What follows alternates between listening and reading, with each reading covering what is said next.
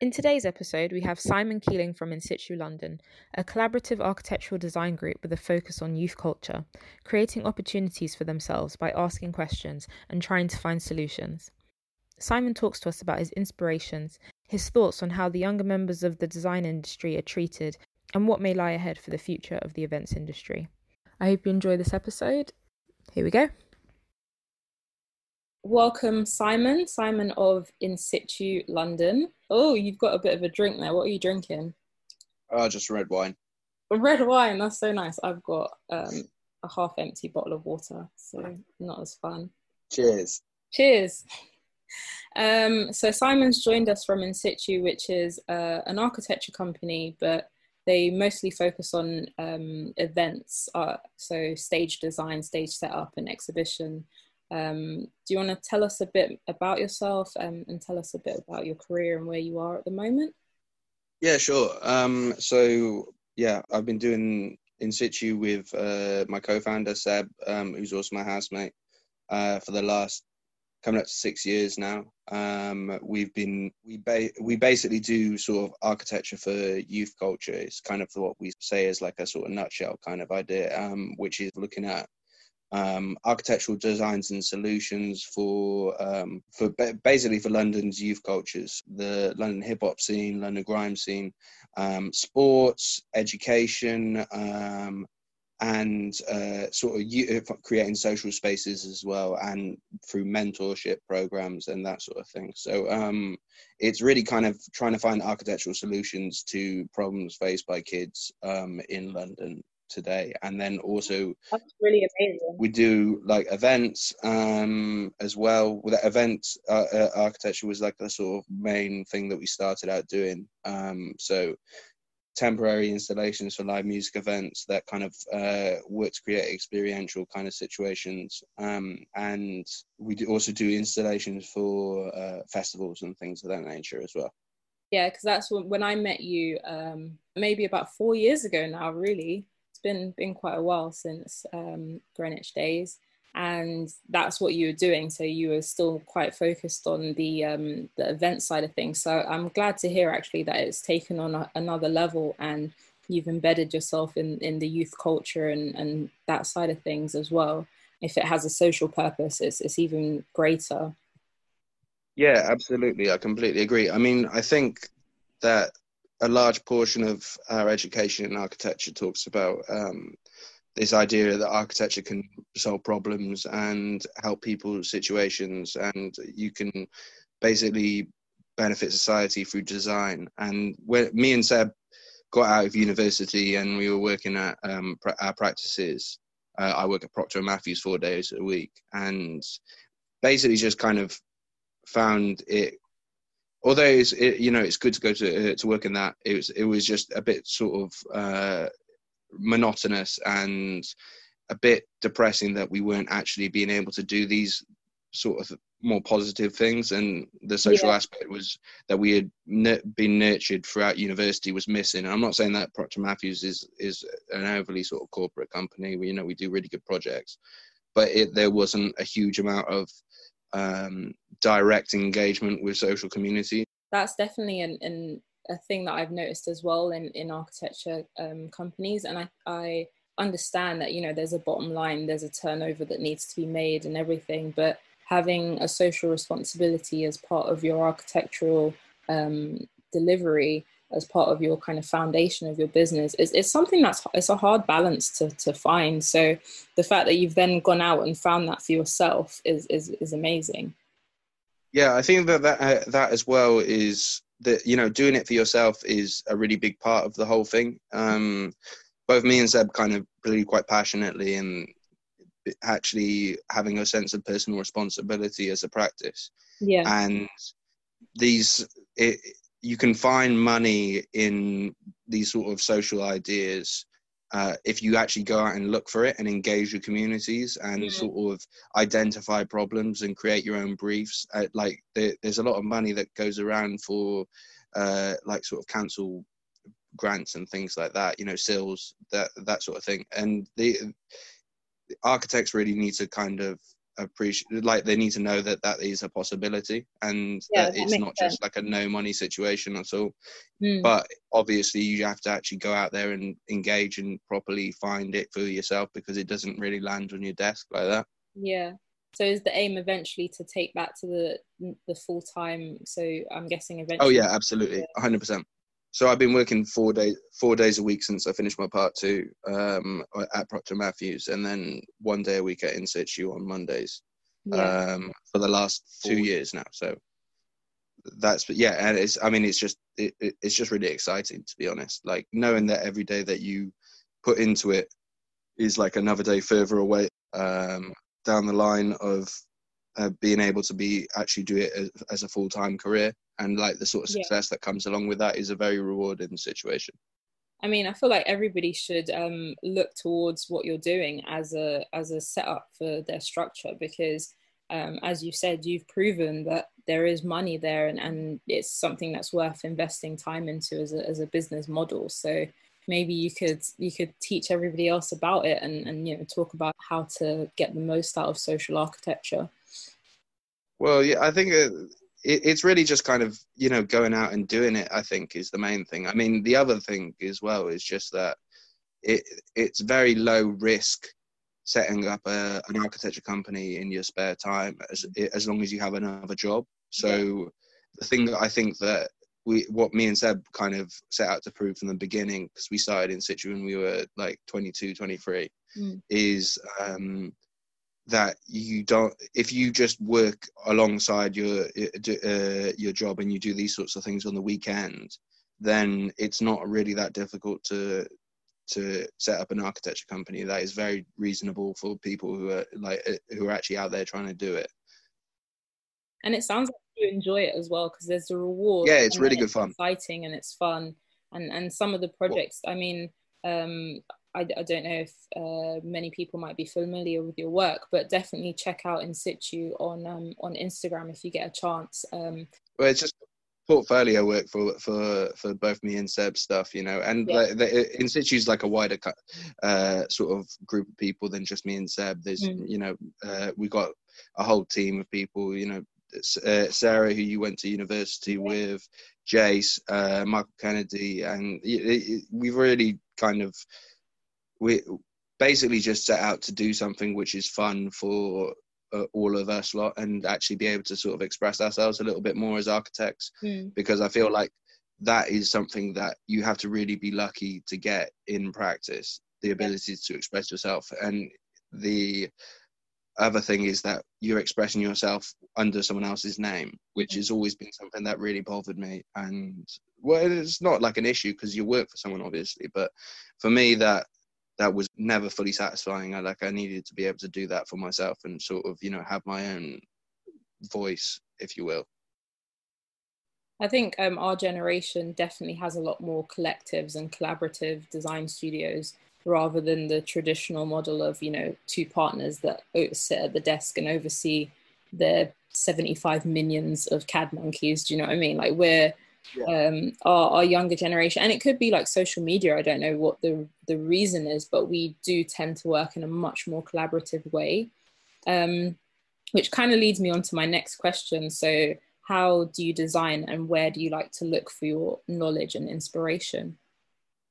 So like one of the sort of key drivers for In Situ is internet culture, and like youth cultures on the internet, and like internet and video games, and that screen, digital art, and all of the stuff that comes with a screen is really kind of one of the main areas that we get our inspiration from.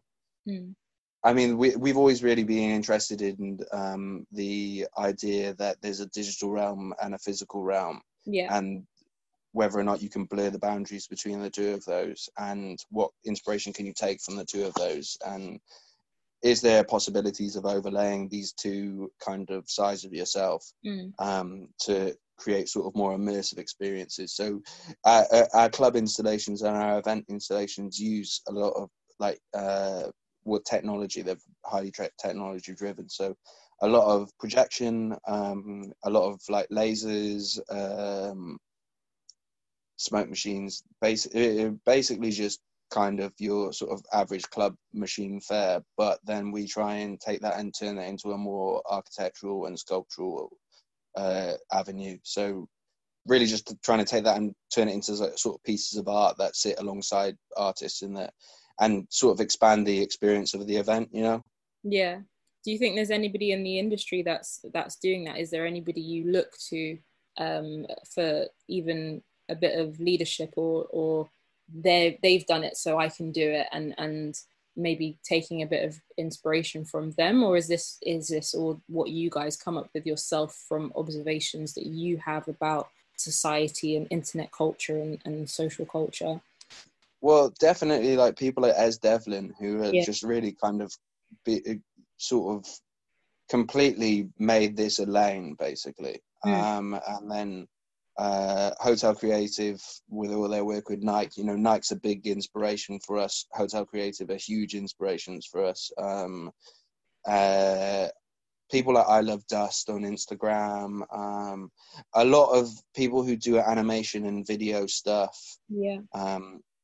And then also like sort of people in hip hop culture and there was that guy that you had in your I'll never forget when you did your first project at the very beginning. Do you remember we all came with those collages and things, and you had this hip hop guy, I can't remember his name, but, MF Doom, MF Doom, yeah, that guy. The comic book villain. The comic book villain, that was pretty cool. So yeah, no, there's inspiration there. Hip hop culture is like a huge inspiration for me and Seb, and like, you know, grime within like a London context, that's like really important. Basically, when we first started In Situ, we wanted to actually get involved in the London grime scene and hip hop scene, but we were like, we're not going to rap. Yeah. So what we want to do is do installation stuff and bring like architectural skills to the table, and what can you actually do to sort of, you know, put our little stamp on it and sort of bring something to the table.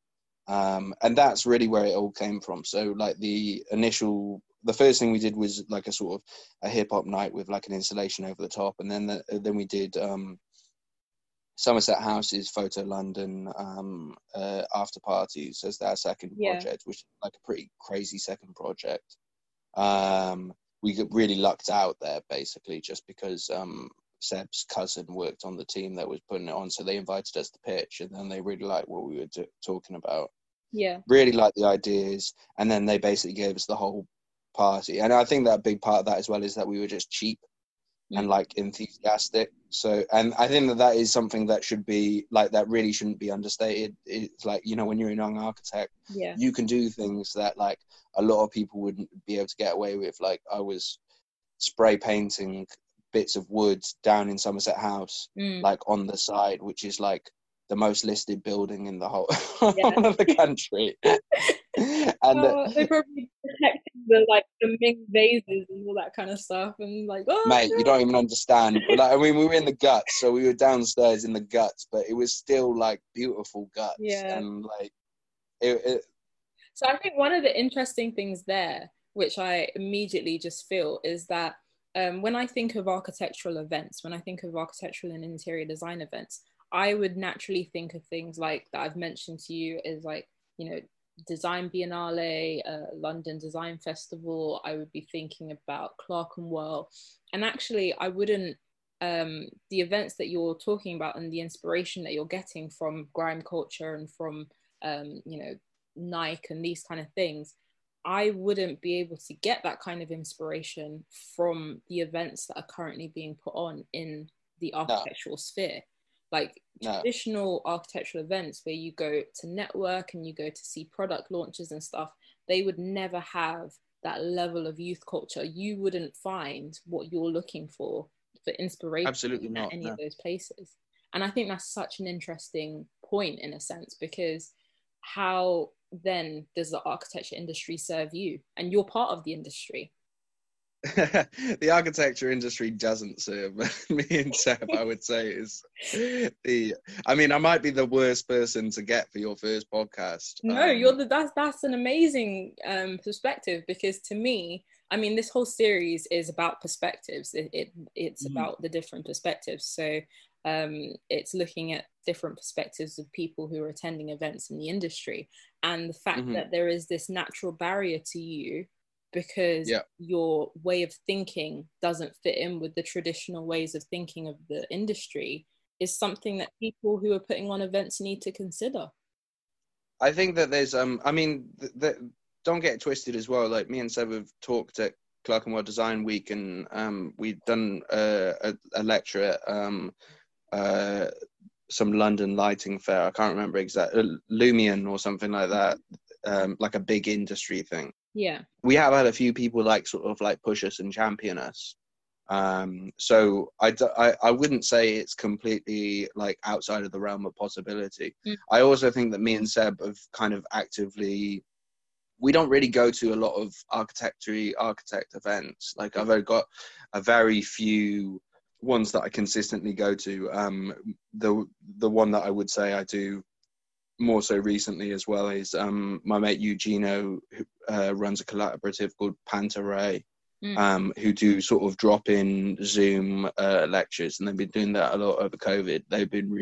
They get really interesting people and are like stuff that's very much on my street. But me and Seb don't really go to very many architectural industry events because it's not something that we find hugely inspiring for our style of work and what we're doing. I think that there's a lot of talk with, I mean, this might sound overly negative, by the way, so just bear that in mind, but I think there's a lot of talk in the industry of young architects and young practices, and they're like 35-year-olds. And to me, having run my own practice from the age of 22, like even if it was only like a sort of small practice, I mean, it was just us messing around in the living room, but we were doing jobs, and that to me is not a young practice. Do you know what I mean? Yeah. And I think that sort of the gap between what I think is interesting and what Seb thinks is interesting, and what the industry generally rolls out as like these sort of groundbreaking, interesting pieces of architecture, there's quite a real dichotomy, because ultimately we're trying to be out doing things for the communities that we want to support, we take inspiration from, and so that involves a lot of time spent with kids, young rappers, young kids making movies, sort of mentorship programs. Particularly, all of this is, by the way, is before COVID. So much that's less so these days. And then like internet communities as well, and working with these kids to kind of create art pieces of architecture and sort of, show them new ways of thinking about design and thinking about installation and that sort of thing.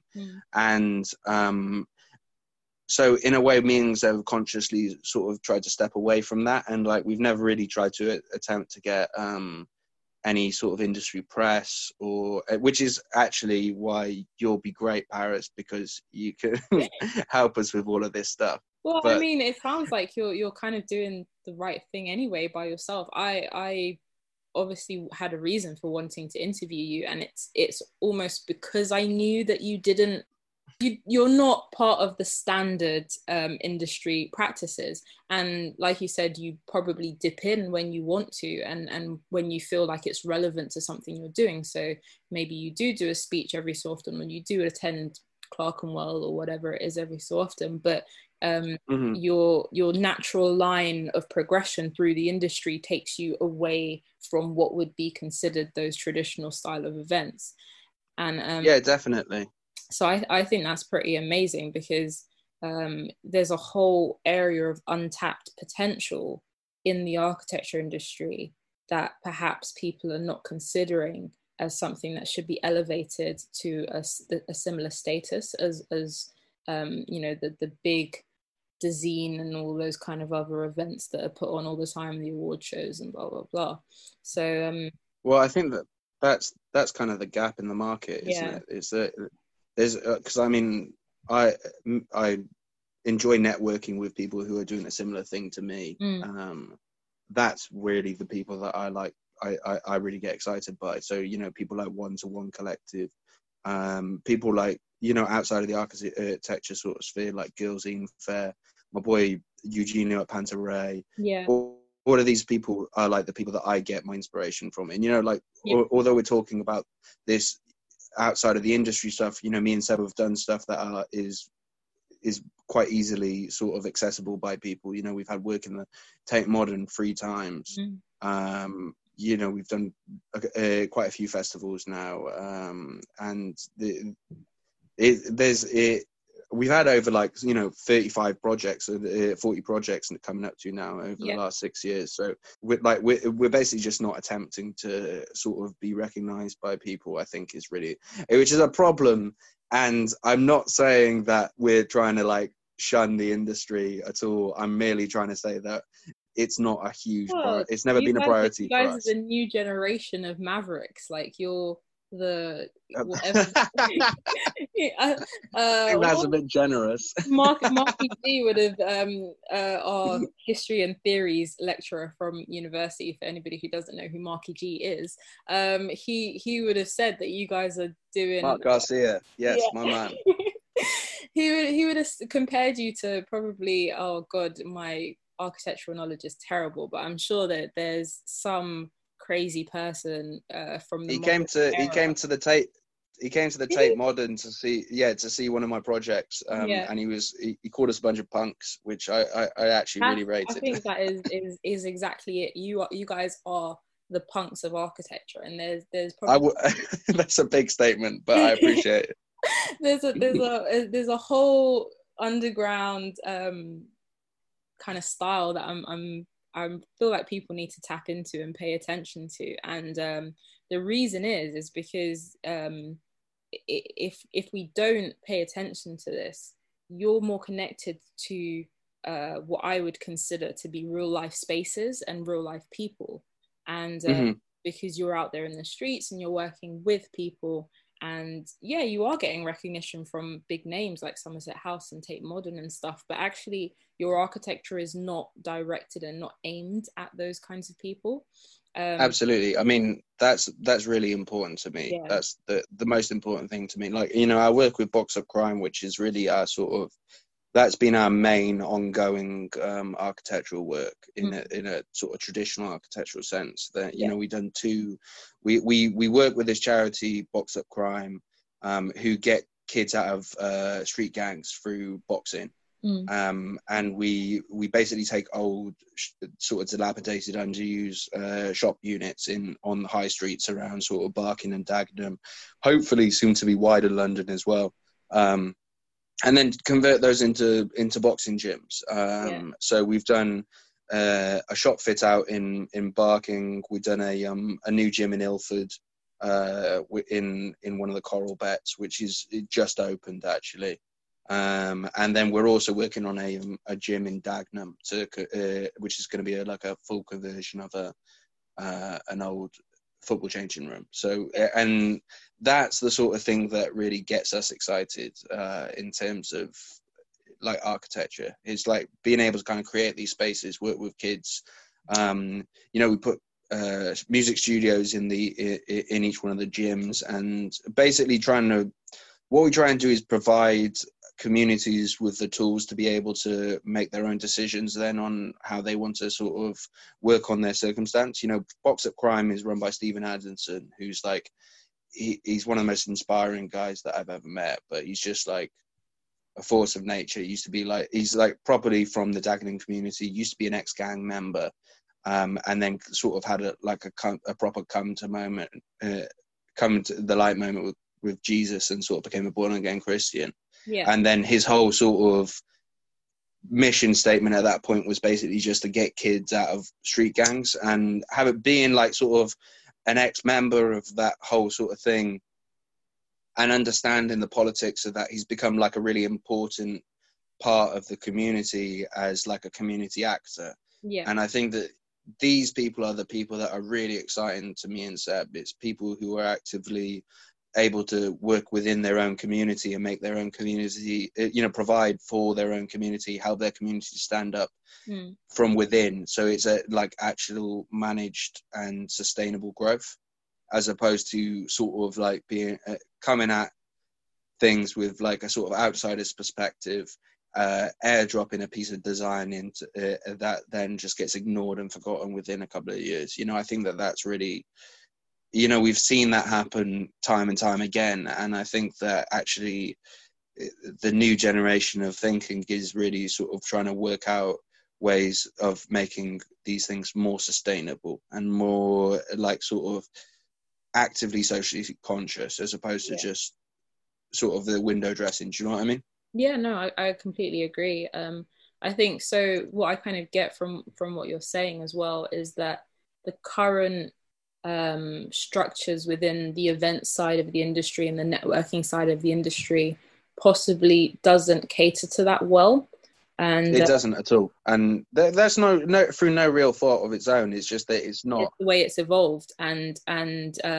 So I think it creates a natural barrier, a natural. So one of the questions I have is, do you think that there's an issue with knowledge and access and diversity in the events that we have in the industry? I think that's a massive problem. I think that's, in terms of architectural events, I think that's the problem, basically. Mm-hmm. I mean, how many talks have you been to that's exactly the same over and over and over again? And that, I think that that's really the problem that should be being addressed, is like trying to work out a way of diversifying this very undiverse industry. And bringing in new voices and bringing it like, you know, working out ways of creating new avenues for people to get into architecture as an industry. You know, like I think that I also kind of feel like the education system is very regressive towards expanded diversity. You know, like that not everyone has the sort of money and the time to put in over 7 years to be able to get to the point where they can call themselves an architect. You know, like that's not a normal thing.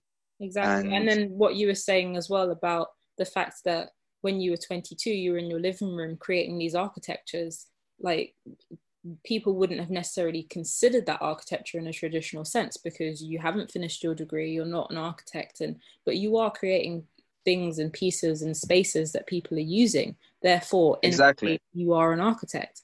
And there are probably other people from, you know, not as wealthy backgrounds or don't have an architecture degree, but perhaps they're out there in the world creating spaces for their local community. And because they're not architectures in that traditional sense, they're not looked at in the same way. I completely agree. I think that that's like one of the most fundamental problems actually is this sort of idea of what do we perceive as architecture. And if it's not sort of clad in zinc, then it or whatever, do you know what I mean? Like sort of trendy cube, or then it's not perceived as architecture. You know, like this is a kind of, we do a lot of work in London South Bank Engineering Academy, which is like a sort of comprehensive school, and we did 2-day lecture series where I took a class and I taught them about architecture, and so we sort of went through the process of teaching what architecture actually is, and what, you know, like the fact that it's actually a much bit broader thing than just this is a house. And so the first one we sort of learned how to draw, we learned how to design it, and like this is all in Elephant and Castle, so this is very much inner city kids and like sort of really diverse range of people. There were some kids who only spoke Portuguese because they just come over from Brazil, so it's like a real sort of mixture, but they're great kids. And everyone was really keen to learn. And I think that was the thing that I found most inspiring about the whole thing, was that actually everyone really got into the whole idea. And by the end of the day, we all had gone through a model making workshop. Everyone had made like models of their own houses. They'd all sort of like their dream house. They'd all done sketches, and like everyone really got into this idea. And like the teacher at the end of it was like, wow, that was really, you know, effective. They did a really good job. And it was kind of, the angle I was trying to take it from was that actually architecture isn't just this sort of, you know, exactly what it's perceived from the outside. It's just designing houses. Architecture is kind of a way of problem solving. It's a way of thinking. It's a way of like sort of perceiving your agency within the world. And all of you guys actually do have, even though you're like 12-year-olds, 15, oh no, they weren't 12, even though you're like 15-year-olds, you have the ability to kind of perceive your own agency as long as somebody teaches you how to do it. So the second one we did was on civic spaces and kind of like identifying things that they like about civic spaces, like, you know, public places. Like, what is your favorite sort of public place? And a lot of them made like sort of, you know, little kind of corners of a park where it was a little bit more sheltered, that sort of thing. It's like, okay, then cool, what don't you like about public space? And like, you know, what makes you and then we were sort of like trying to zoom in on what makes you feel good and bad in public spaces, and they came up with really interesting and exciting answers on the day. Like, so I think the more people that you get involved in these conversations, I know there's loads of architectural walks and tours and things on the weekends, but they're probably not accessible to the kids that you've taught in that absolutely 100%. And so just presenting things in a different way and presenting things to different people that you wouldn't necessarily traditionally think of can really, you know, change the results of the outcomes of what happens in the industry. And I think that's really important. Well, because I mean, for me, I kind of always took that for granted because I'm you know, I'm from a thoroughly middle class background, you know, like that. That's exactly what the way that I grew up was always just that you've got loads of Lego. Your parents tell you what that you can do anything you want to do. Oh, okay, and cool. What is the closest thing to Lego? It's being as a job is like being an architect, right? So from age 14, like I've pretty much known that I want to be an architect. So I've done basically what I've always wanted to do, which is convenient, to say the least. Completely, 100%. I'm on the same page with you. I mean, I'm not from a middle class background, but I definitely knew exactly what I wanted to do from probably about the age of 9. And I was lucky enough that I was perceived as intelligent enough to do it. So other people in my class might not have been perceived as, I'm not saying that they're not capable, but they weren't. No, absolutely, 100%. As capable of doing it. So I was pushed, I was put on gifted and talented programs. I was sent to universities when I was 15 and 14 and 13 even, going to like, you know, courses for the day and blah, blah, blah. So I was definitely pushed to do university, and I was pushed to do exactly what I wanted. But there were 179 other students in my year, and probably a lot of them weren't pushed in the same way that I was. 100%. And I mean, partially through no fault of their own, or through and no fault of the teachers either, but it's just, you know, it is what it is. It's a very difficult situation, and I think ultimately trying to open that up and trying to open up any avenues for people to be able to sort of get into that and get excited about architecture. For me, it's like really the best job. Like, I love it. I think that's important. Do you know what I mean? No, I agree. I think for me it's a similar thing, and that's one of the reasons that I've made Archity, is so that people can have this access to more people, and make the industry more accessible. That's essentially what this platform is trying to do. It's trying to bring events and different types of events. So one of the things that I love is we're an independent brand. We're not affiliated with any of the major players in architecture, and it means that we can really champion the projects and the people and events that we think are making a difference in the industry. So for us, it's a big plus, and we get to, you know, really just go out there and show the different sides of the industry. And you've even given me a different way of thinking, even just from this conversation, in the types of events that I might even include in the future on the platform. Because why does architectural events have to be restricted to architecture? You know, why does absolutely. Maybe, you know, it's not, maybe it's placemaking in Southwark or something. I don't know, who knows what it might be. But I think these are things are all worth considering. I think that's the main thing. Like, I think that the main problem for me is that there's not people considering them. I'm not saying that this should be what the industry does. I just don't see a massive, like, there's not a huge amount of interesting like, there's no one who's talking to like the people from Nike about their design. Like in the architecture sphere that I can see. There's No, very few people, like, I haven't seen any. you have to be really lucky to get Ez Devlin out. But, like, I'm sure that there's more people who do a similar thing to her. And those are the kind of the people that I'd be excited to hear from. I think Yeah. that's really the problem for me, I think, at the moment, in terms of the event side of things. So yeah, that's pretty much my last question, which is, in the future, what would you like to see in terms of events? And I think you just hit the nail on the head, is just a bit more of a diverse voice in A architecture. diverse voice. And also doing more than just putting things on a PowerPoint screen as well. Well, it's interesting at the moment because everything is being delivered over Zoom. Well, yeah, I think Zoom's fine. Zoom makes sense. After COVID, we need to move away from the PowerPoint screen. There's we do. tons and tons of interesting things you can do with space. Yeah. And the amount of architecture events, which is just a bunch of people sitting there and looking at pictures of places instead of experiencing them, it's always been quite funny to me. I mean, that's one of the reasons why my favorite architecture festival out of all of them is probably well, it's not even, I don't know, it's art and architecture festival, but is the Design Biennale. Yeah, definitely. I think that's one of the most interesting ones because you have a lot more experience-based architectures. No, I've never been, but I would love to go. That's like one of the few sort of ones that I really, really would be excited to do. So yeah, the Somerset House, I think, do it every 2 years, and then I haven't been to the Venice one, but I would love to go. And, yeah, that's the one I meant. I would very much like to go to Venice. Yeah. So I think they were called Studio Ini, INI. They did the Greek pavilion for not last year's London Design Biennale. I think it was a couple of years ago, and they had this gorgeous white marble or ceramic movable bridge that was in the middle of Somerset House, and you could just walk through it. And for me, that's like an amazing event experience because it's a piece of architecture. Oh yeah, I just pulled it up. Yeah, I saw this on Instagram before. It looked sick. That was amazing. And it was inspiring. It was moving in the sense of it got you to think about yourself in a more spatial kind of way because you had to move yourself through it, almost like a little dance even.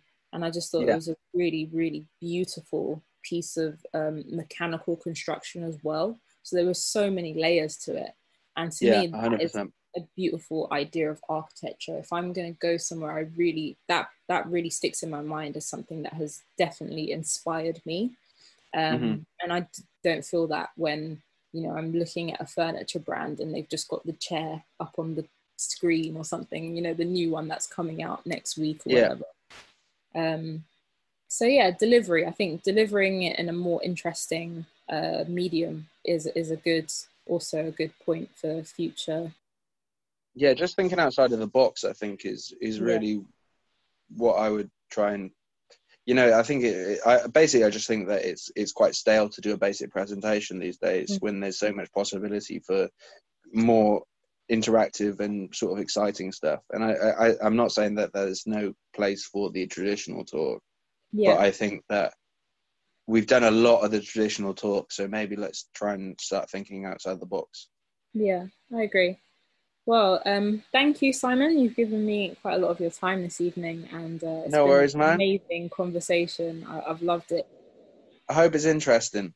No, it's definitely interesting. It's given me a whole new perspective on what architectural events could be, and I hope to whoever's listening, it also gives you an idea of what architectural events could be in the future and what kind of events that you want to attend.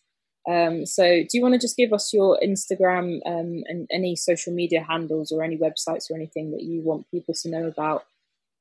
Yeah, so it's at In Situ London, at Simone Kilo, and then our website is www.insitulondon.com. And that's about it, really. Yeah, cheers, man. Thank you so much. It's been no worries. Amazing. Thank you very much. That was I hope it was good content. Thanks again if you've made it through to the end of today's episode. We learned a lot from Simon and look forward to seeing how this changes our perspectives in the future. We're taking a short break on the Archity podcast, but we'll be back in the spring with some more exciting guests. In the meantime, please keep up with our events and don't forget to tag us with the hashtag ArchitectToldMe in order to be featured on our page. Thanks. Bye.